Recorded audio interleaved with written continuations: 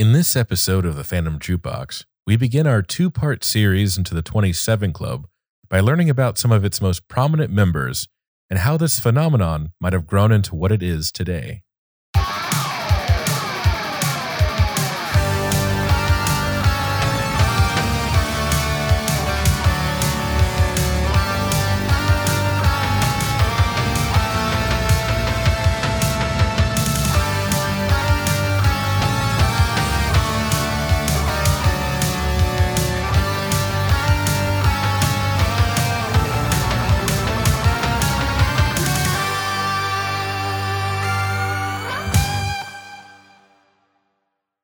And we're live. Welcome, everyone, to the Phantom Jukebox. I'm Ty Lindsay. And I'm Joseph Shannon, and we are two musicians that dive into the world of music, their myths, conspiracies, and bizarre music history.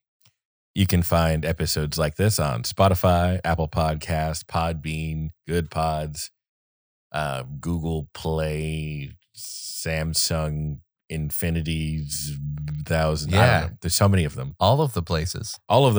And if they have a rating feature of some kind or some star or any kind of comment section, tell us what you think about the show. If you give us 5 stars, it really helps us out. It's like YouTube where it has an algorithm, and we've been doing really well lately, and we'd like to keep the momentum up.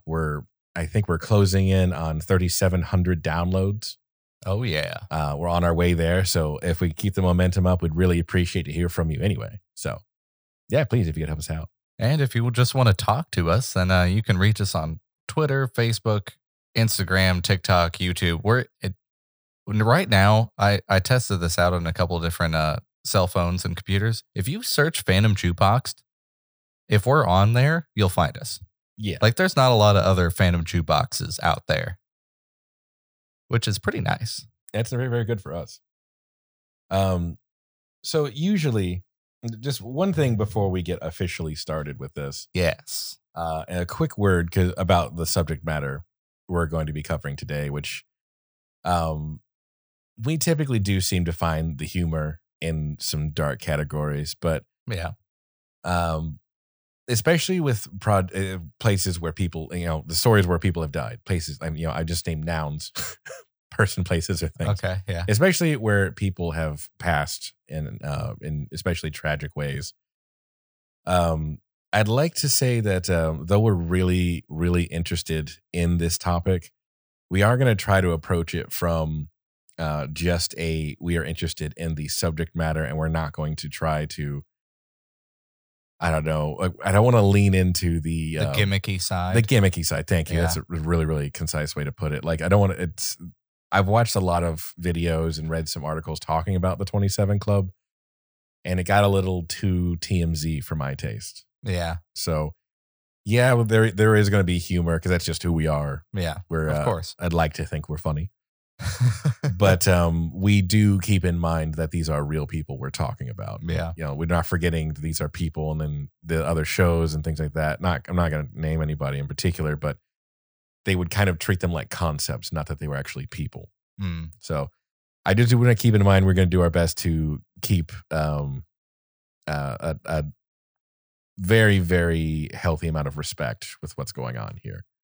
So, but we are going to explore the interesting, where things like this come from. Where did the 27 Club originate, or at least how did it get so popular? Like, how did it enter the kind of like the Elvis theories, where did the even concept that he faked his death came from?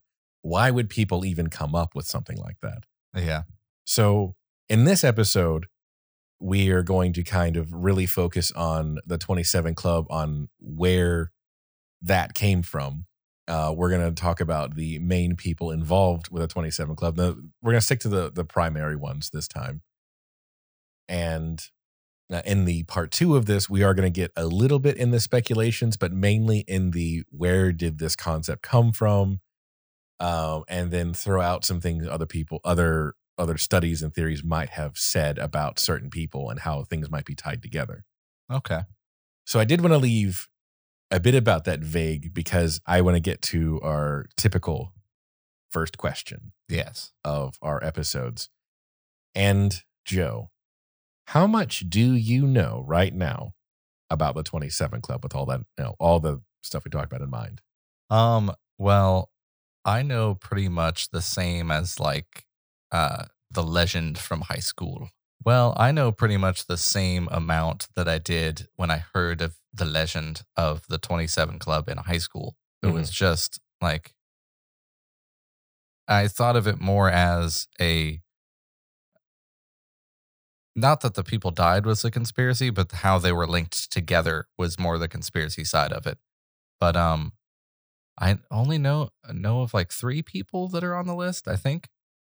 But if you could define the 27 Club Okay, yeah. itself, I mean, you're not wrong, Yes. and that's things that get into probably will get into heavier in the second episode about like Okay. how these things are tied together. But the 27 Club is a general topic. I should have been clear. Um, How would you define that if you have thoughts on it? what I know of is that it's famous musicians that sadly passed away at the age of 27. Hmm. I remember there being something about a white lighter. I don't know if that's just rumors and uh, wrong, but I remember there's something being tied with that, but just somehow that they're all connected, but it mainly being focused around these like really powerful, like the rising stars of like the music world that sadly passed away at 27. I didn't really come across a lot with the white lighter myself Mm. in the research, but you're pretty much dead on. It's a group of people at the age of 27 that are not necessarily all musicians per se. Like isn't they're actors Oh, okay. and an artist of some kind to be a member of this club. And club, we're gonna say be a member of the club or joining the club and things like that. It's not an actual club. Yeah. You know what I mean? It's the club is kind of a concept to group these people in, and it's Yeah, a catchy name. But It's kind of an unfortunate name as well. Like yeah, no one goes to you don't want to be a part of a club that no, involves having to pass away to be a part of it. You know what I mean? no, and it's just a name that was given to it, and it's just basically a way to categorize Mm. these people. We actually later on are going to talk about where the club part of it came from, Hmm. where it got the name. Why is it called a club? Yeah, I didn't know there was more to that. I thought it was just a There is, Huh. there is. well to gadag nabbit. The people we're going to talk about are specific. We're specifically mentioning musicians that have passed. Okay, yeah. But like I said, there are other artists and other artistic type professions that do qualify to be on the list. Hmm. So let's begin with the origin of the club name. This phenomenon got its popularity through the media during 1969 and 1971 when the musicians Brian Jones, Jimi Hendrix, Janis Joplin, and Jim Morrison all seemingly died one after another. Wow. Mm-hmm. Like between those years, we had one of those very recently. I think something that seemed that way very recently. Was it 2020 or 2019? Like we lost Bowie, Lemmy, Mm, so many yeah. artists at one time. And it's like, stop. There was, I think Prince was a little bit before that or right around that same time. Yeah. Just so many great people of primarily like the 80s. Just all, well, Bowie's before that, but all this great talent just gone and left us. Leonard Mhm. Cohen, somewhere in that time, if not slightly before. Yeah. But in our purposes, we're talking about Brian Jones, who passed July 3rd, 1969. Jimi Hendrix, a previous topic of ours, September 18th, 1970. Janis Joplin, October 4th, 1970. And finally, Jim Morrison, July 3rd, 1971. Wow. Something to note, Hendrix and Joplin are weeks apart, so September 18th and October 4th. And Brian Jones and Jim Morrison are 2 years apart to the same day. They both died July 3rd, 2 years apart. What? Yeah. So there's things like that it's noticing patterns, and I think we talked about the other day when we were out and about talking about how the brain is looking for patterns. Yes, but at the same, I do agree with that. I mean, I said it last time, but uh, You did. I have it. it's on the record. Pull the tapes. But this is also one of those scenarios that it's like when there's so many coincidences, it's like that's when the speculatory nature of it comes into play, where people start asking a lot of questions because, like, what are the odds? Right. And honestly, you can't blame anyone Yeah. for noticing things like that. The one like Janis Joplin and Jimi Hendrix, like them on their own being that way is like, oh, that's kind of weird. But Brian Jones and Jim Morrison being 2 years exactly apart is like, Yeah. oh, gonna start making that tinfoil hat now. But it's all they all died at 27 as well, right? Yeah, all 27. So, I mean, yeah, there's more than just one weird coincidence. right. You can't help but start to form your own Mhm. theories, and it all depends on how rational you are, I suppose. I think that's how like every conspiracy theory basically gets started. Is just wow, that's a lot of coincidences. Yeah, it's like at what point where is it at what point do you draw the line where it's Yeah. you can't ignore some things? But their deaths were unusual not just because of their relative closeness, but also because they were 27. Mhm. Um, there are musicians that so the 27 Club, as we're talking about now, kind of beginning in the late 60s, by the end of the 60s. There are people that died before then at 27. So the I gotta keep calling it this, but I don't have a better term yet. Mm. The club goes before this. Like if you're looking at people that died at 27, it goes way before the 70s. Huh. One of the more popular ones is our resident blues man himself, Robert Johnson, our subject of episode 2. Oh yeah. So Hendrix and Robert Johnson are people we covered in In their own episodes. in their own episodes. Robert Johnson was a fun episode. He was episode Yeah. 2. Yeah. And Hendrix is a 2-parter. We had that was a fascinating. I want to say had fun. I mean, I did, but it's again going back to what we talked about earlier. Yeah. It was very, very interesting going through Hendrix and Robert Johnson's stories because again, I knew the surface stuff going in, but then really digging into it. Yeah. There's so much to it. Trying to ride the line between respectable but funny as well. Yeah. It did not get called the 27 Club until the 90s.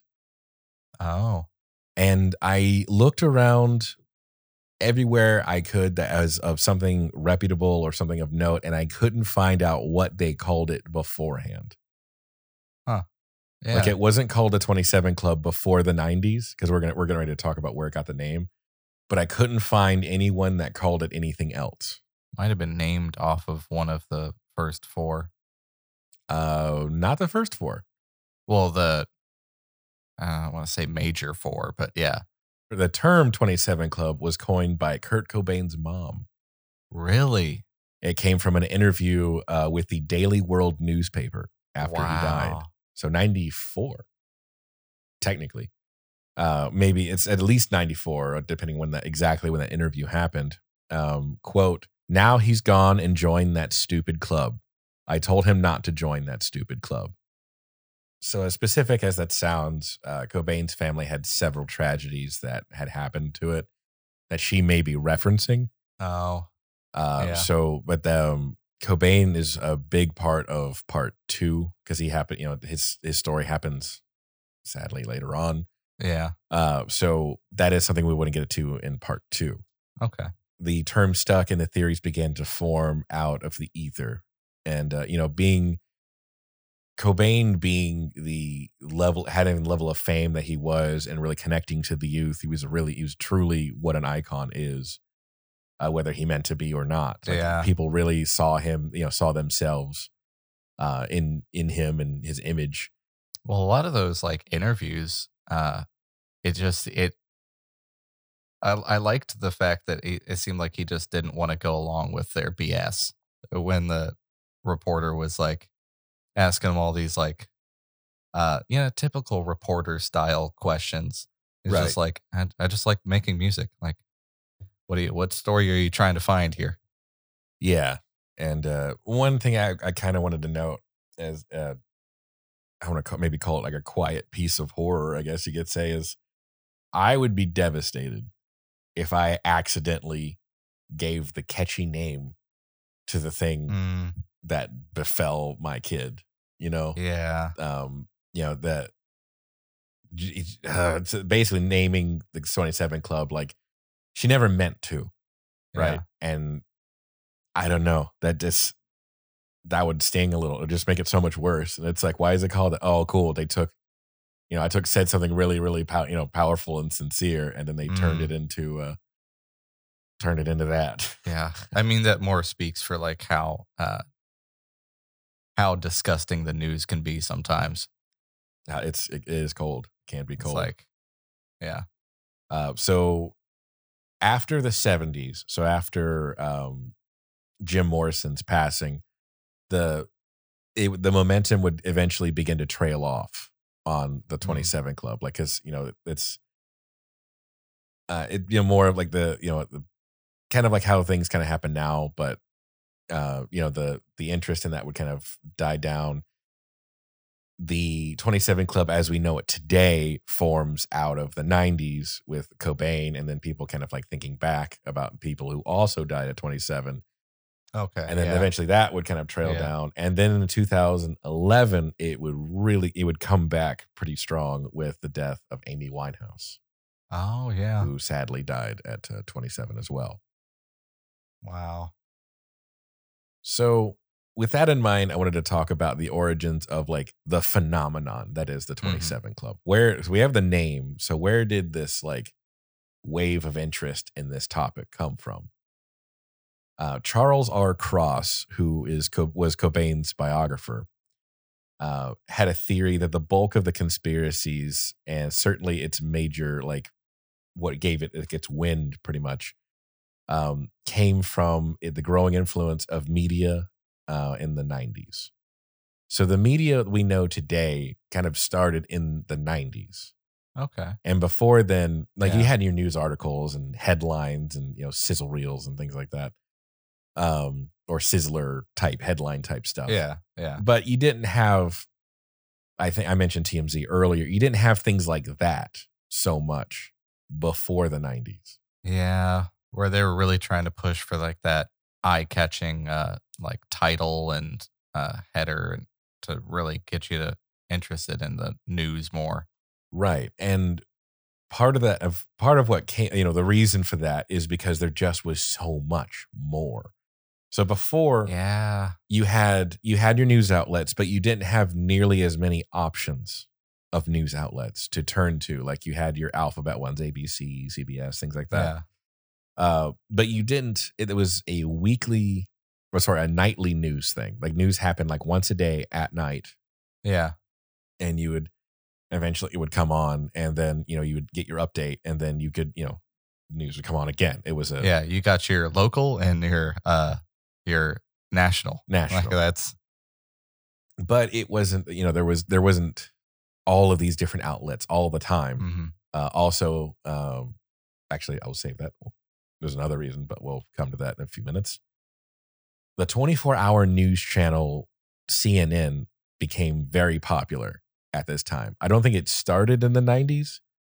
It started right around then, but there was a war going on, and people were, you had this option for 24 news. I think it was the Gulf War happening in the 90s, and people weren't wanting to wait for the nighttime anymore. Oh. Basically, people, there was an interest and desire created, a need created. So basically, CNN, like places like CNN, filled it. Mm. Some people Yeah. want news all the time, available all the time, 24/7, and people, it just became part of it. It was a new hot thing. But when you need content, the quality, like basically, if your news is nightly, you have to pick what you're going to talk about, and the most important thing shuffle to the top. Yeah. So some things get shuffled out. Well, when you have news 24/7, just the quality of that, just there's no way to stop it from dropping. So the quality of news, and I'm Yeah. not saying the 27 Club isn't news, but tabloid type stuff being cycled 24/7, and you have on top of it a famous person dying. Yeah. It's a hot, catchy, headline. You're trying to fight all these other news outlets for attention because you're getting way more, like thousands. I think there's like 1,000 channels now. Yeah. And then what the time period we're talking about, you went from a couple hundred or 100 to like 1,000. Yeah. It got like literally 10 times harder to sell your news against another news station. And you're fighting for eyeballs. So basically things that normally wouldn't make it, like conspiracy type talk being on national television, Yeah. wouldn't normally make it, but now the avenue for it has been created. Therefore, here we go. Yeah. So many new networks, and I wanted to point out, and I know recently I watched Anchorman 2 probably a couple months ago. I'm kind of sad how accurate some of that is, because it's about that time period that movie takes place in. Yeah. The first one's like the 80s, 70s, 80s, Yeah. 70s. And then the other one takes place in like the late 80s to 90s. And all the jokes are kind of about this time period. And Such a good movie. And it's funny because it kind of, like, I don't know about the historical accuracy of it, but like kind of like metaphorically seeing it like to a hyperbole. Yeah. It's kind of like what that might have been like. I don't know. Let's put on a car chase. Yes, like more graphics. Wait. People are tuning in. Yeah. What was it? Follow that car. What was it like trying to like settle peace between two warring nations? Like the interview of a lifetime got passed up. Yeah. Slight trivia question for you. Okay. Coming from that, there was another thing. C. Okay. Oh, not multiple choice? No. Oh. There was another thing that happened in the 90s that was monumental in the information game. What do you think happened? Information game. Like how, like basically it literally brought information in a new way to a new audience. What do you think happened in the 90s? It was monumental. Like life could never go back from what happened. The invention of social media or the internet? Which one? The internet. The internet. Yes. You're right. Yes. You want a new car whenever you can buy one. I'd like to take stage 2, please. Oh, it's just empty. We can't afford anything. Congratulations. You can use the stage for 5 seconds. Yeah, but it's the birth of the internet in like the mid-90s. So the internet kind of existed in some ways before. But the internet that we know now, this is like the first iteration of the internet we know now, was in the mid-90s. Like I've got 94. I think it kind of coming around 93, 94. And then from there beyond, it became more and more accessible to more and more people. Yeah. At first, not everybody could have had access to it. And it was only like, it was really expensive and there was only so many people that could get it. But as the years go on, it gets available to more and more people, like exponentially. And then we have it in our pockets. And we have it in our, that's crazy. The confangled light box in your pocket. So, so now we have, it's kind of a perfect storm situation. You have the biggest story happens right at the dawn of CNN type media and the internet. Wow. Bam. So you have Kurt Cobain passing at 27.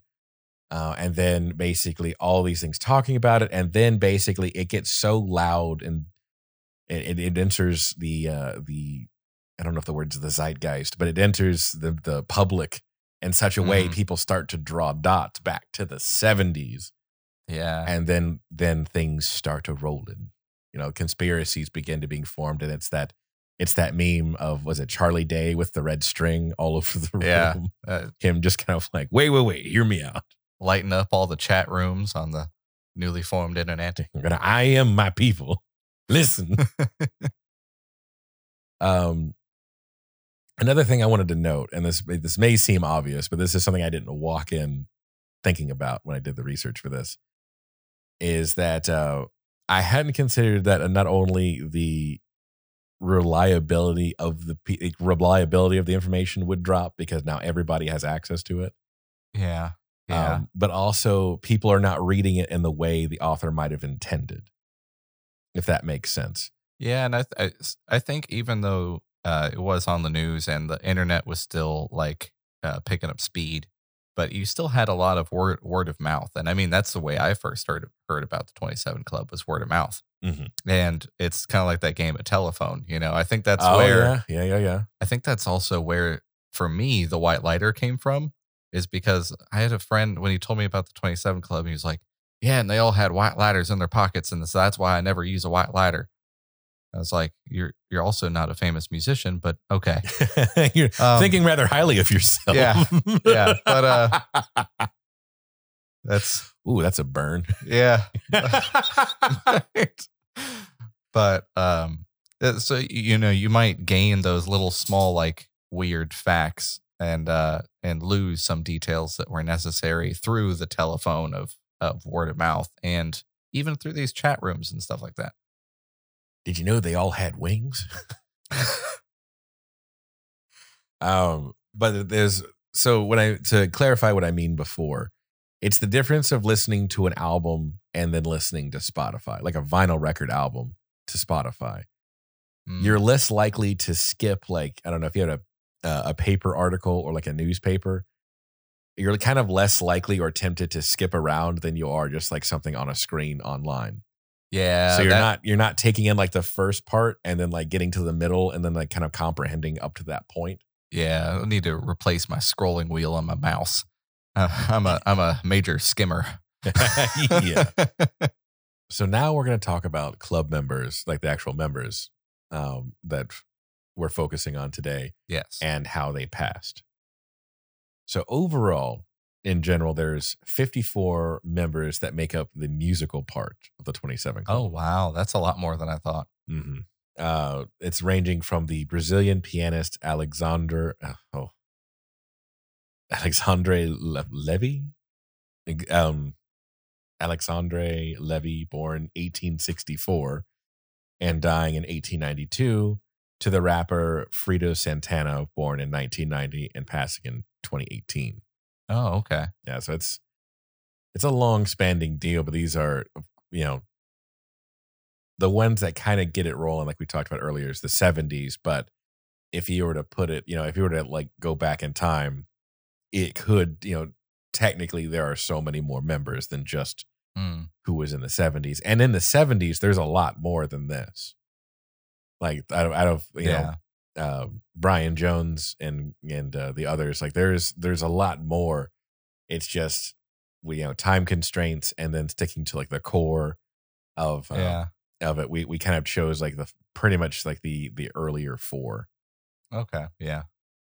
So, but there are a lot of people sadly that could have fit on this list. Yeah. We talked about Robert Johnson. He has his own episode in detail. But go really quickly. Born 1911, passed in 1938. He was allegedly poisoned by a lover's jealous boyfriend or husband. Yeah, that's right. That was a really good episode too. Go check that out if you haven't. Yes, our second episode actually of season 1. The next one we're going to go into in more detail is Brian Jones.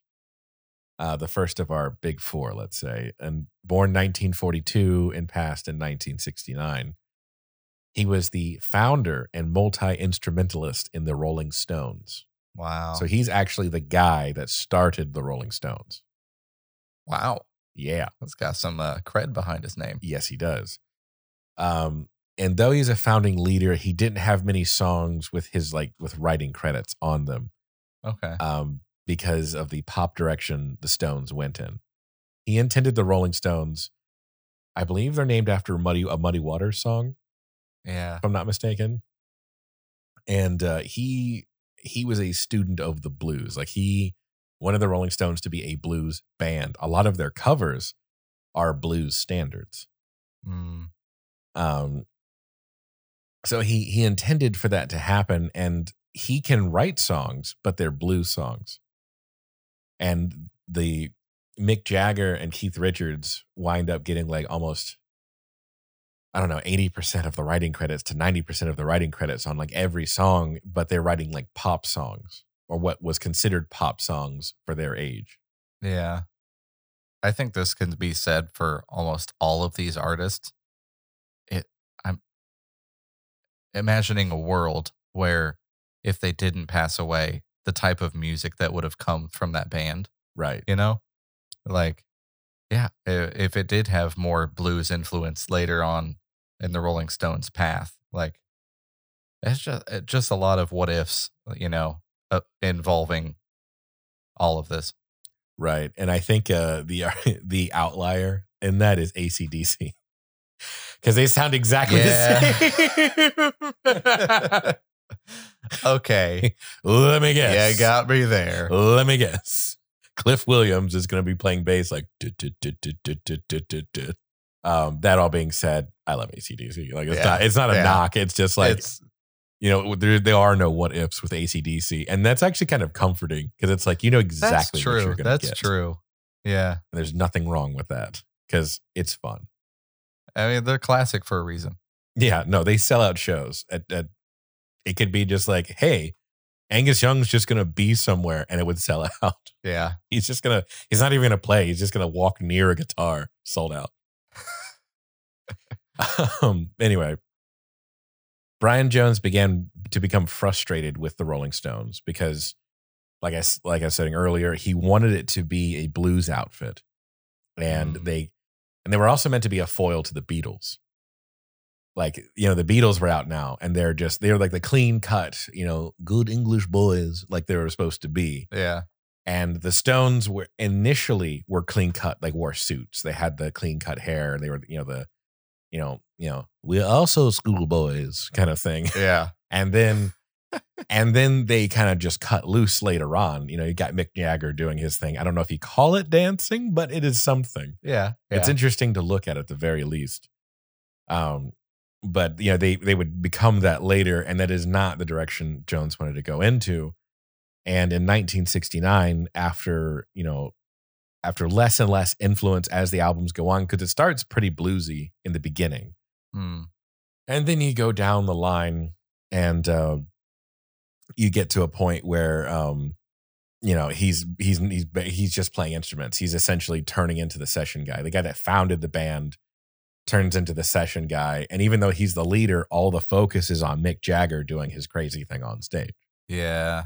Mick Jagger, to be fair though, to compete with stage attention of it's you against Mick Jagger, he's just born for it. Like he's naturally good at getting people's attention. Yeah. Like he is the essence of a frontman. Man, I don't remember the quote exactly, but I think it was David Bowie was talking about Mick Jagger, and the talking about like, is he a good singer? No. But I like him. Do I want to watch Mick Jagger, like the performance of it? It's like, do I want to buy that or like a classically trained, singer's album? It's like, no, I want to listen to Rolling Stones. Right. Right.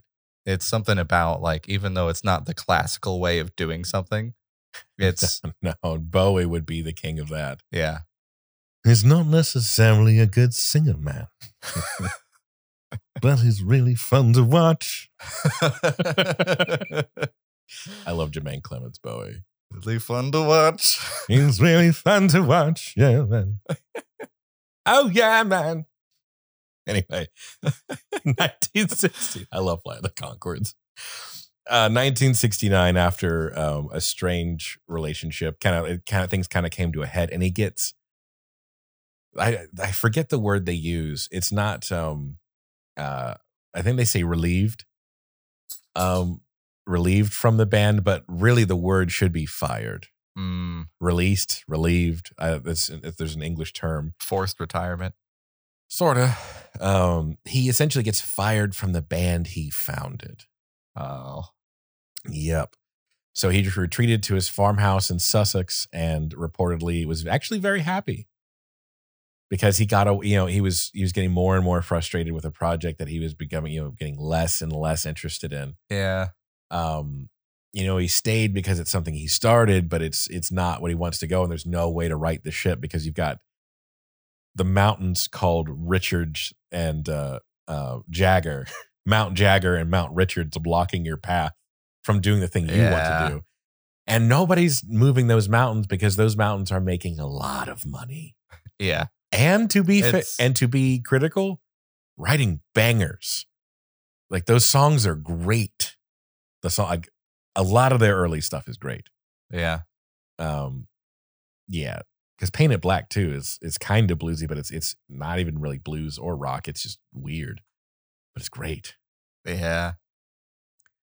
So this is a very, very quick summary because we got to move on of what happened to him. But basically kind of a long story short that happens is June 3rd, 1969. Brian Jones throws a party at his home, with his girlfriend at the time, girlfriend at the time, and then some other people. And then at midnight, his body was found at the bottom of the pool. Oh. There were several witnesses, but they all had different stories. The bottom of the pool? Body sank as he filled up with water. Sank. Oh. And the autopsy showed that his organs were very damaged from years of substance abuse. Like he had an enlarged liver and enlarged heart, I believe. Because he was known for drinking a lot, and especially drinking.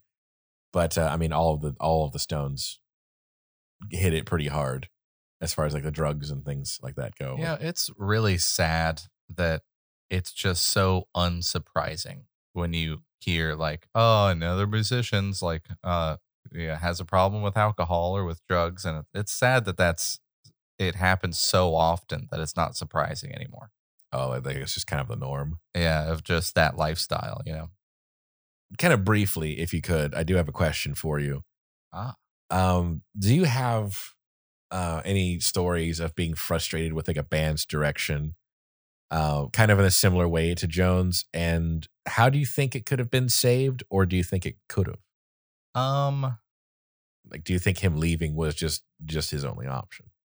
Yeah, sometimes, you just have the difference in like, when you have a difference in goals, like not just immediate decisions as far as each song is concerned, but like difference in long-term goals. I don't know how fixable that is. Okay. I think a short-term goal is a lot easier to fix, and change to what do you want. But if it's a long-term goal, that's something you want a lot. Like that's something you really are striving for. Right. So you're working towards. Yeah. And if they're too different, I don't really know if that's something that can be mended unless there is an actual middle ground that you guys can agree on. Yeah. It kind of seems like, to play devil's advocate, Brian Jones is very heavy set on going blues, and I think the other guys were just kind of reading the times. Yeah, they were. If you're a gambler, and it's Mick Jagger and Keith Richards were right. Like, yeah, the pop rock thing is what's selling. We want to sell. This is what we're gonna do. And which is understand. It's man, that is a hard debate as well. Just it's a debate of passion versus career. Yeah, it really is. It's like, I would probably take the path of career, but like, and there's a lot of bands that I feel like are doing this. Oh, now that we've made it, we're still gonna write the stuff that makes money. But hey, here's a little EP of the stuff that is our roots of the stuff we wanted to try and do. So what you're saying is kind of like at least throw him a bone, like give him Because it sounded like they were just like, no. It sounded like, I mean, do like a, still go the route you were going, but I mean, you can throw them like a EP that is more blues oriented. That's like a concept album or something like that. or at least the promise of like, hey, when we can, we will. Yeah. Moving on, we do have Jimi Hendrix on the list, but we have 2 episodes actually in season 1 dedicated to Jimi Hendrix, Yes. and fine detail. I think it's nearly 3 hours of content Yeah. on Jimi Hendrix strictly, and it is, or specifically, and it is, I think 2 of our best episodes. So moving on, we have Janis Joplin. Somebody I do want to do an episode on. She lived from 1943 to 1970. She was a American singer and musician known for very powerful vocals and stage presence. She had a lot of folk rock stuff. Like she worked with wow, I can't remember his Chris Christopherson. He had a song called "Me and Bobby McGee." Oh, okay. One of her famous singles was that a cover of that song. And they worked together a little bit, which is a little more folksy, folk rock, which is really cool. But she was a student of the blues herself. Like a lot of her influence is blues. Student of the blues. I like that. I like that term. Yeah, I've heard it before. I don't know if it was the movie Crossroads, which I want to do. That would be a fun episode. That's just such a bad but guilty pleasure movie for me. She had more nuance. Like she was really great at nuance and things like that. And she talked about one of the things she loved about Aretha Franklin and other like amazing singers like her is that they subtlety in what they did. Like when they're doing something simple, it's deceptively simple.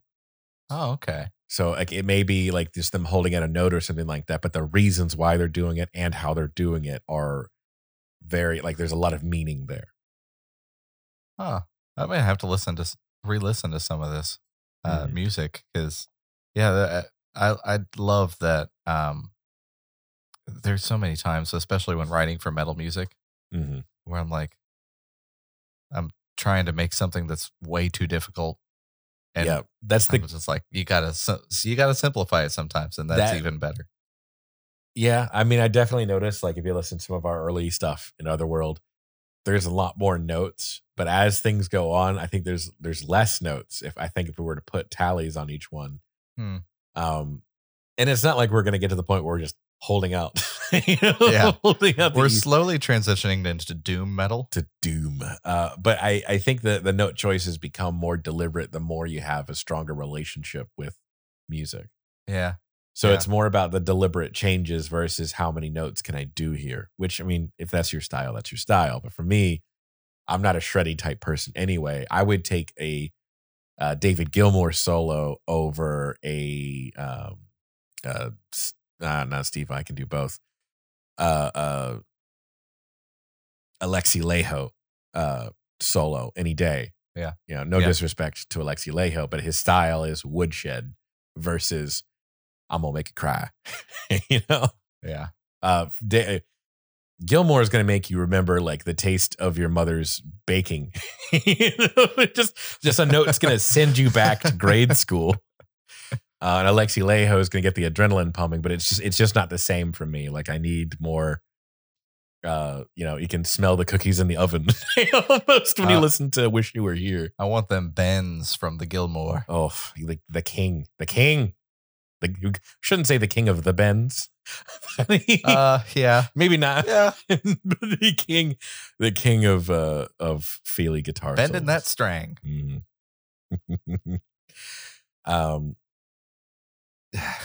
Back to the sad stuff. Okay. So she was very much interested in the blues, and she was a very artistic person. Like she was very left brained. I read that she painted, she wrote. She was interested in music, especially blues, and she came out of Texas, which at this particular time was not the most, sensitive. I guess let's just go. Not the most artistic. Not pretty conservative we're talking pretty conservative times, pretty aggressive to people. Not very welcome to the arts, if you will. Yeah, especially from other people. But she was bullied pretty much her whole life from like the way she looked. If you were to be objective about it, not classically attractive. Mm, Janis Joplin. okay. Yeah. And it's Yeah. I don't have a picture to show you, and it's just like I don't know, she was very sensitive about how she looked, and she's not like ugly. It's just she's not what they perceived as beautiful at the time. Mm, You know what I mean? But what they would say is so uncalled for and really, really hype, like just unbelievably mean. oh. So she was bullied about how she looked, and in 1962 she attended the University of Texas, where a fraternity voted her the ugliest man on campus. Wow. That's a double. That is Jeez. cruel. Yeah. That is cruel, especially to somebody already very sensitive. Like you can say,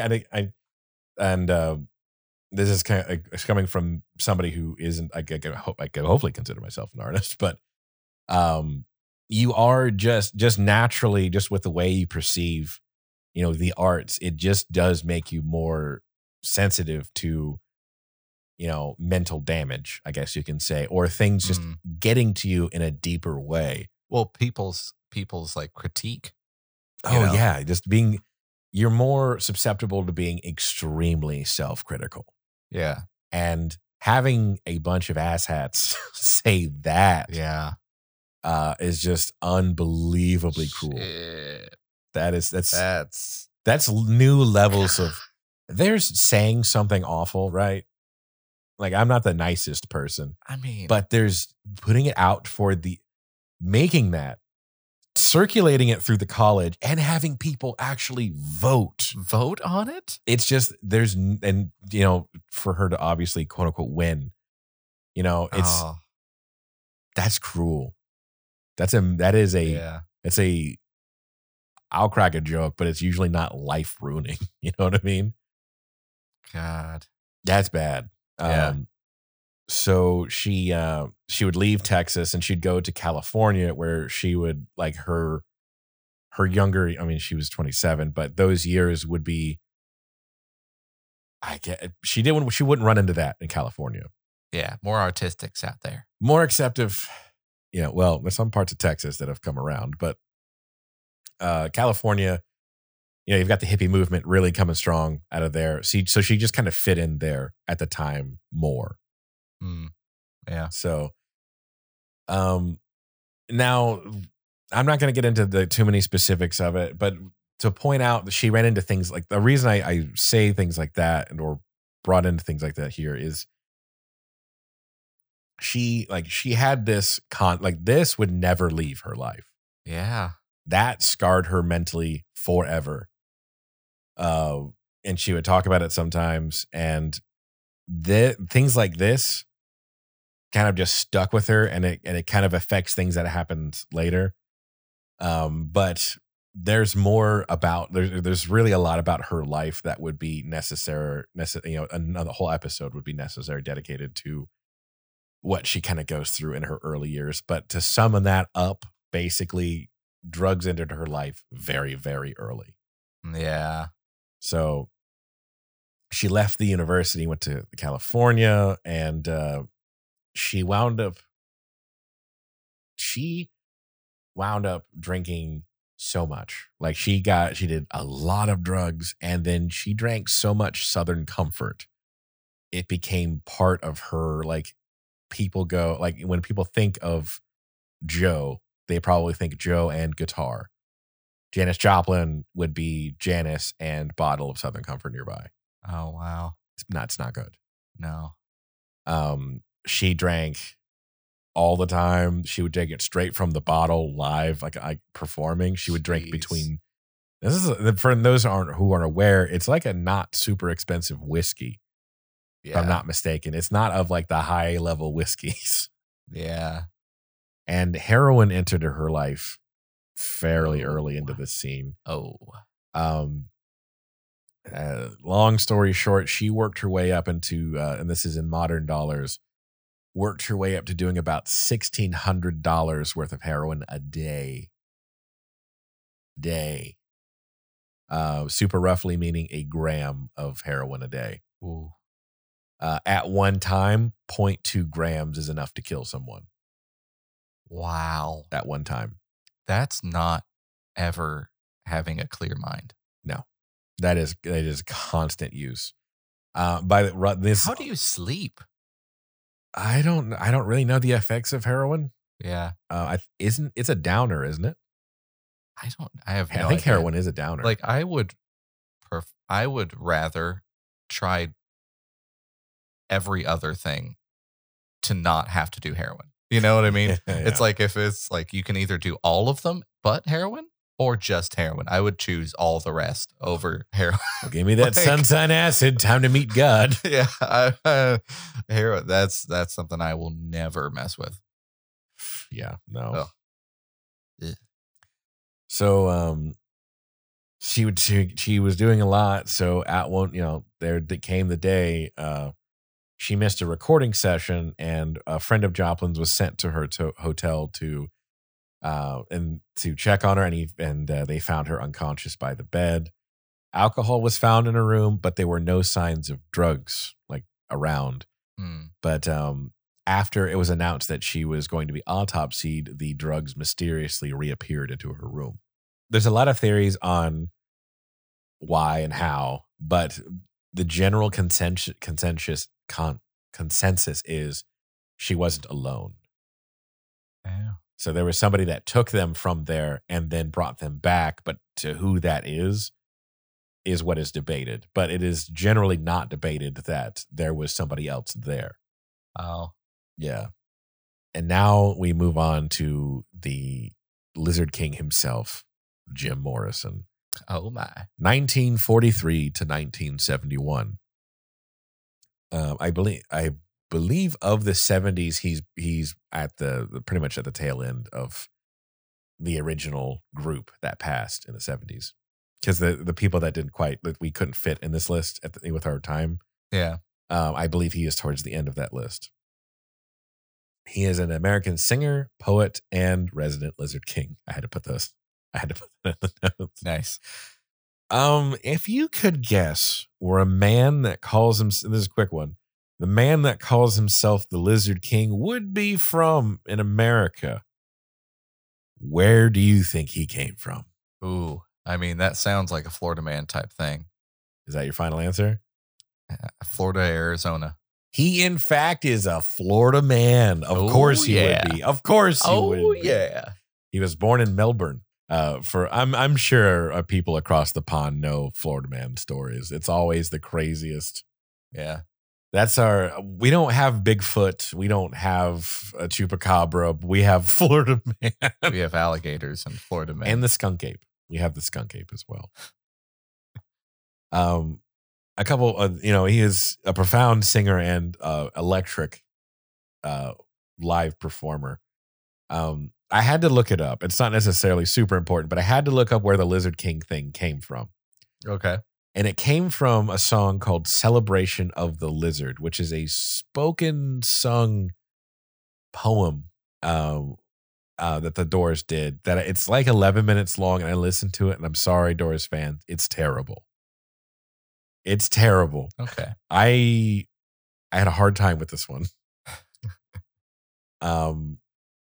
I would listen to songs from the White Album before I listened to that again. Oh, God. That's low. I would listen to half of a Five Finger Death Punch song before I listened to that again. Wow, Ty, them fighting words. And the Five Finger fighting word. Half, a quarter. I listened to a quarter of Five Finger Death Punch song. Wow. The lyrics are, I am the Lizard King, I can do anything. Is that what stanza, I believe? Okay. he read so this is going back to like his his studies and stuff. He read avidly from philosophers and poets like Nietzsche and Rembrandt. I think it's Rimbaud, I think it was. Rimbaud. But lots of poets, lots of philosophers. A lot apparently in his schooling.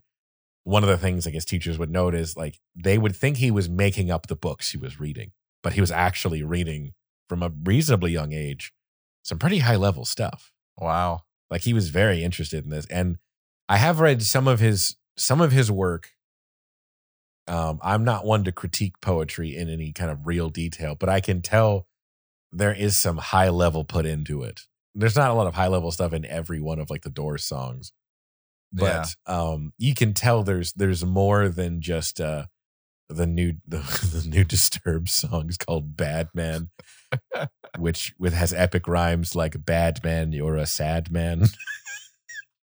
Really deep thinkers. What do you think that means? I think we got to take a whole other episode to break that down. But there's weight put into the meaning of each word. Like there's a lot of thought into something. There's some kind of high level meaning to the I Am the Lizard King, I Can Do Anything. But for me at the moment, I'm probably too dumb to figure that out. That was just him telling the people he's from Florida. You know what? Maybe. It's an origin story. So he came from a military family. His dad was a high up, a rank of some kind, and they moved a lot. Like he moved like I think it was like something around the age of like 10. He'd already moved like 5 times, like a lot. Wow, yeah. A lot. Like his dad's job required him to move quite a bit. So when he was born in Florida, that's just where they were at the time, and they moved again from there. So he didn't like his home life a lot. Yeah. And at one point, he witnessed a tragic car. I mentioned this because it came up a couple times. He had witnessed a car crash where his dad and grandfather like helped the people in the car crash, and it left like a permanent scar on him, like mentally. Like whatever happened with this car crash, I believe it involved like a Native Americans on a bus hit something, and it was just a nightmare. Oh wow! Because I think this was in Arizona, if I'm not mistaken. And there's something about him and like seeing spirits and stuff like that, and because he's a little kid also at this point. Yeah. But and the time he's describing this, he's been doing a lot of drugs. So keep all this in mind. But there's something about seeing them, seeing this tragedy, and then something about the Native American spirits influencing him in some way. This just stuck with him forever. Wow. You know what I mean? This was kind of his thing that happened to him. Yeah. And when we talk about him in detail later on, like in another episode, this makes its way into a short film he made, which I can't wait to talk about. But we don't have time here. So college was an escape for him. He was kind of like a loose, really getting into the free love movement and things like that with his really strict military family, and he needed to leave, so he went to California. Okay. Yeah. And it is said after he went to California for college, and after college, it is said that he lived off of LSD and canned beans for months. Oh, on a rooftop. Oh, that's the man we're talking about right now. That's an interesting man. That is a Florida man. You can take the Florida man out of Florida, but you can't take the LSD out of the helicopter. What am I talking about? Anyway, so he can't pry the can of beans from his hands. Take cold dead hands. The lizard can needs his bush beans. So he was a heavy drinker. Like he did a lot of drugs, but he was a heavier drinker. Like the word used was legendary. Wow. So jeez. He would drink in studio and on stage, but they said the one time like he would he would kind of curb it a bit is when he was writing lyrics. Mm. So you can tell there was just whatever free, destructive tendencies he had, there was a strict mental code about lyrics and writing Yeah. that he, at the very least, drank less when it came to Yeah. that. Because he would drink to the point he'd black out and pass out on stage. But in the Wow. studio, he was apparently more into that, I guess, for some reason. Huh. Or that was just more important to him, I guess. Yeah. So they were having problems with him drinking. He put on weight later on. Like he actually kind of looks like McCready from The Thing, like Kurt Russell's character with the beard. Yeah. He puts on a lot of weight because like the Jim Morrison you're thinking about is like skinny Jim Morrison. Yeah. But later on, he doesn't get like super, super heavy, but he's a skinny guy. So any weight on him shows pretty drastically. Yeah. So he's drinking a lot and he can't help. It's just whiskey is just all sugar, basically. So after recording L.A. Woman, he left the Doors and moved to Paris to focus on writing and just kind of take a break from the music industry in general, just to kind of like reclaim himself a bit. And apparently he was cleaning up his life. Heroin was apparently still a problem, and it's in Paris in like the 70s. So, it's kind of like, LA, in California and stuff.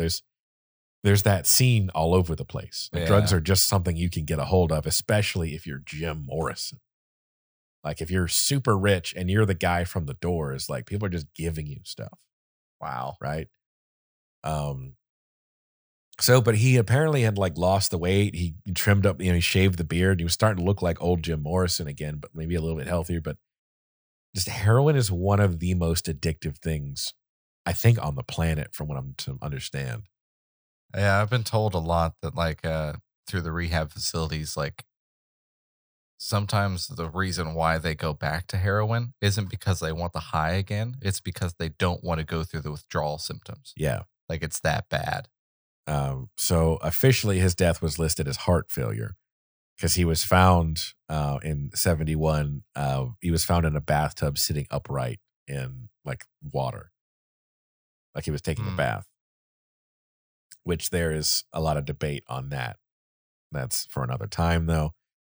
A number of people who knew him were convinced that this was an overdose because he was still fighting heroin problems or his heroin addiction.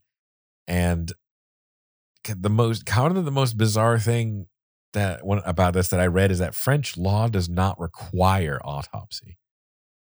What? At the time of this happened, the French law does not require someone to be autopsied. They can be, but it's not a requirement. In America, it happens. Kind of, even if it's more or less unnecessary, it happens. Like it's just to remove all doubt of things. Kind of going to what you were talking about earlier, where it was just a rock star dying. It's like, oh, big surprise. Water is wet. The sky is blue. Yeah. That's kind of how it was looked at. And they're just like, well, that he died of an overdose. And then they just didn't do anything afterwards. Wow. Yeah, it's sad that it's so common that that's the reaction, basically. Kind of coming to the conclusion on this, we were saying we're getting into earlier is these people, like artists, you're just more susceptible to mental strains and just taking things more meaningfully. Like if it's just a comment where it's like you think you can laugh it off, but it'll just haunt you for the rest of the day. Like, why did they say that? What's wrong with such and such? I mean, comedians, we talked about it before. I mean, Robin Williams was one of the funniest men alive. Yeah. But he had a lot of things that were bothering him that ultimately he couldn't cope with. Whatever they might, I don't know the details, but whatever they might be. But there was certainly things that in his life that really, really affected him very, very deeply, more so than somebody who is not as artistically inclined. It's kind of the other side to that coin. Well, I mean, it's as an artist, you're putting yourself out there for it to be judged. That's like point. The whole, like, you want that criticism, even though Sometimes it's bad. Right. But I mean, to get that affirmation, we also have to get the criticism sometimes. Yeah. Like you have to And take those risks. yeah, One of the most painful things is critique, but I mean, if you never release it, it's just you looking at it. And part of making art is wanting other people to look at it. That is an interesting point you bring up. It is a piece of yourself. And then Mhm. so when people are very aggressive with it, it's like a piece of you that they're just tearing apart. yeah, And the more you put yourself into it, that's the more of you that they don't like. And it's nobody wants to not be liked. exactly. Everybody wants to be liked to some capacity. It's the sociopaths are the ones Yeah, that, yeah, like that the truly don't from care. that band Mayhem. Ooh. Yeah, like Ooh. those guys that they don't want to be liked. They want to be shocked and feared. In Seems his, like but that is a form of wanting to be seen. yes, Necro Butcher. I don't think it was Necro Butcher. He was the bass player. yeah, The other singer that the Yeah, the guy who neo-Nazi took on, that took yeah. over.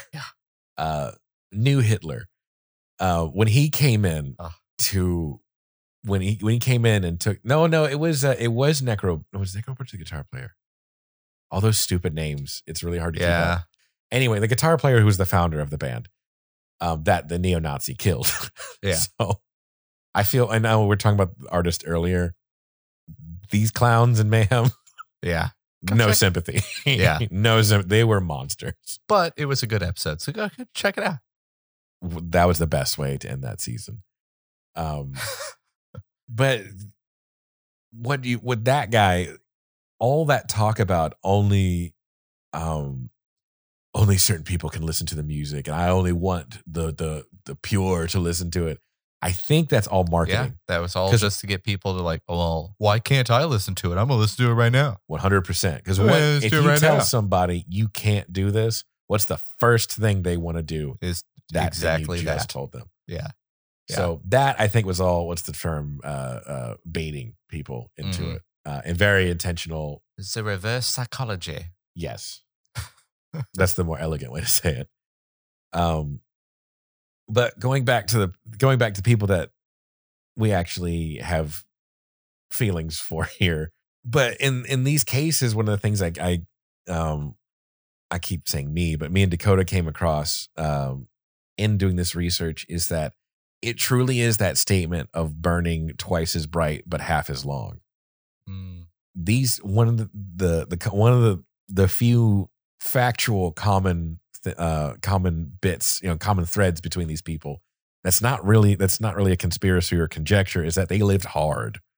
yeah, They lived like they had really, really full life. Like they lived full lives in 27 years. And not saying it's like great and sparkly, because what do we say? Great people that have done great things haven't necessarily had great lives. yeah, And they, the drugs, they all did drugs. They all drank a lot. yeah, But part of why they did these things, one of the common things that I noticed as well, is that it really kind of points some fingers about how the music industry chews and spits some people out. yeah. Seriously. Janis Joplin had some things she was kind of walking in with already, but the music industry kind of made it worse for her in a way. Yeah, Like she was kind of walking in with some demons, and these other people did too. But Jones, Hendrix, and Morrison, one way or another, had pressures in their careers to go a direction that they hated, and were trying to. Morrison maybe not hated, but Hendrix and Jones for sure hated. Morrison wanting to do something else, like he wanted to do more poetry stuff. Mm, I mean, clearly an 11-minute spoken word yeah, song. Yeah, But there's directions these people wanted to go in, and their careers were forcing them into another direction. It's like, no, Hendrix sounds like Foxy Lady. We need 10 more albums of Foxy Lady. yeah. And it's the like, especially when you're already deep in the alcohol and drugs. Yeah. At that point too, then to also get told, no, this is what's good. You're insane. Right. If you think that's what's going to make you money, you're insane. Yeah. Let me take the reign. And in Hendrix's case, that was what was happening. Yeah. He had somebody that was literally handing him his own money. That's what insane. Hendrix did with it may not have been responsible, but that was not the other person's job to manage. You know what I mean? That's not that's Hendrix's right to spend his money as poorly as he wanted to. Yeah. Which may or may not have been the case, but what I'm just saying is his case is particularly messed up. Jones, like his was like he wanted a blues outfit. They wanted to go more pop rock. Morrison wanted to be even more of an out there artist kind of guy, but basically they all reached kind of a breaking point and had to break away from their careers.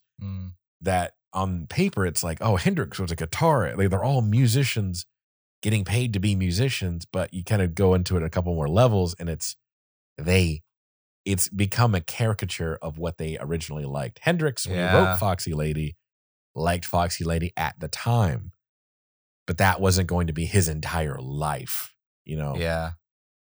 So that's, I really kind of like, and I don't necessarily know that the music industry is a whole lot better.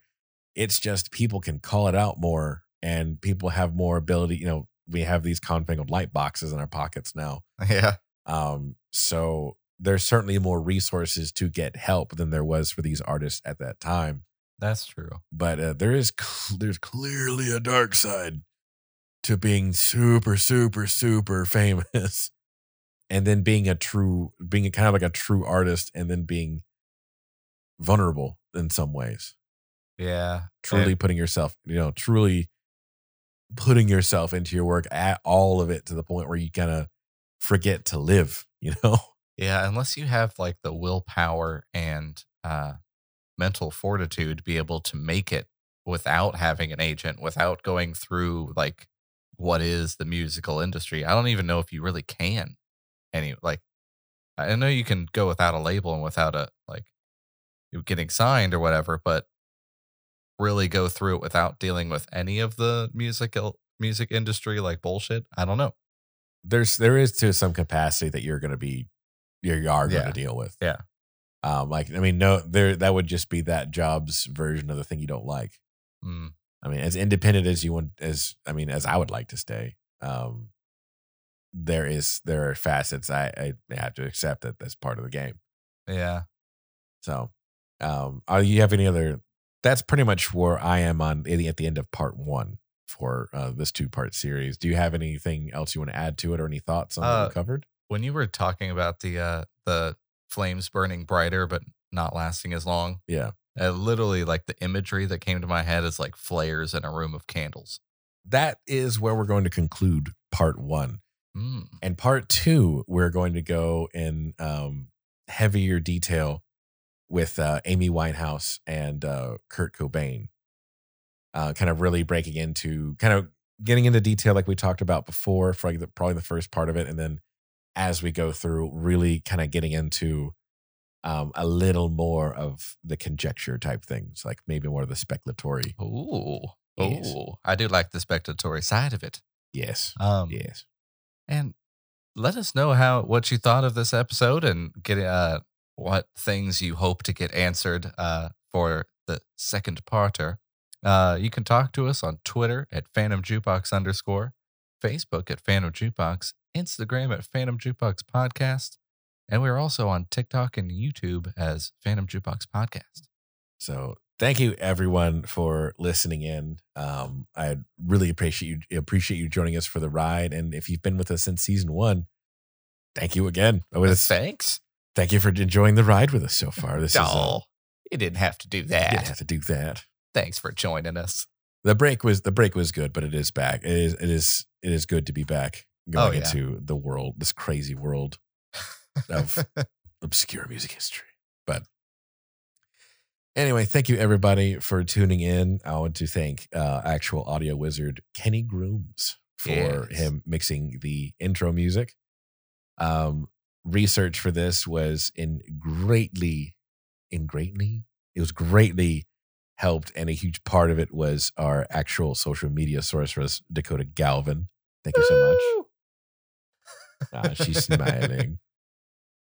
And thank you, Joe.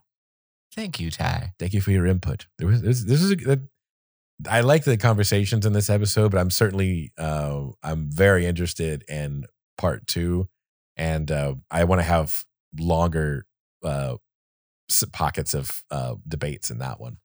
I'm going to leave a lot of room for that one, and that one. Nice. Yes. And thank you guys for staying to the very, very end of this episode. You didn't have to, but here we are. Until next time.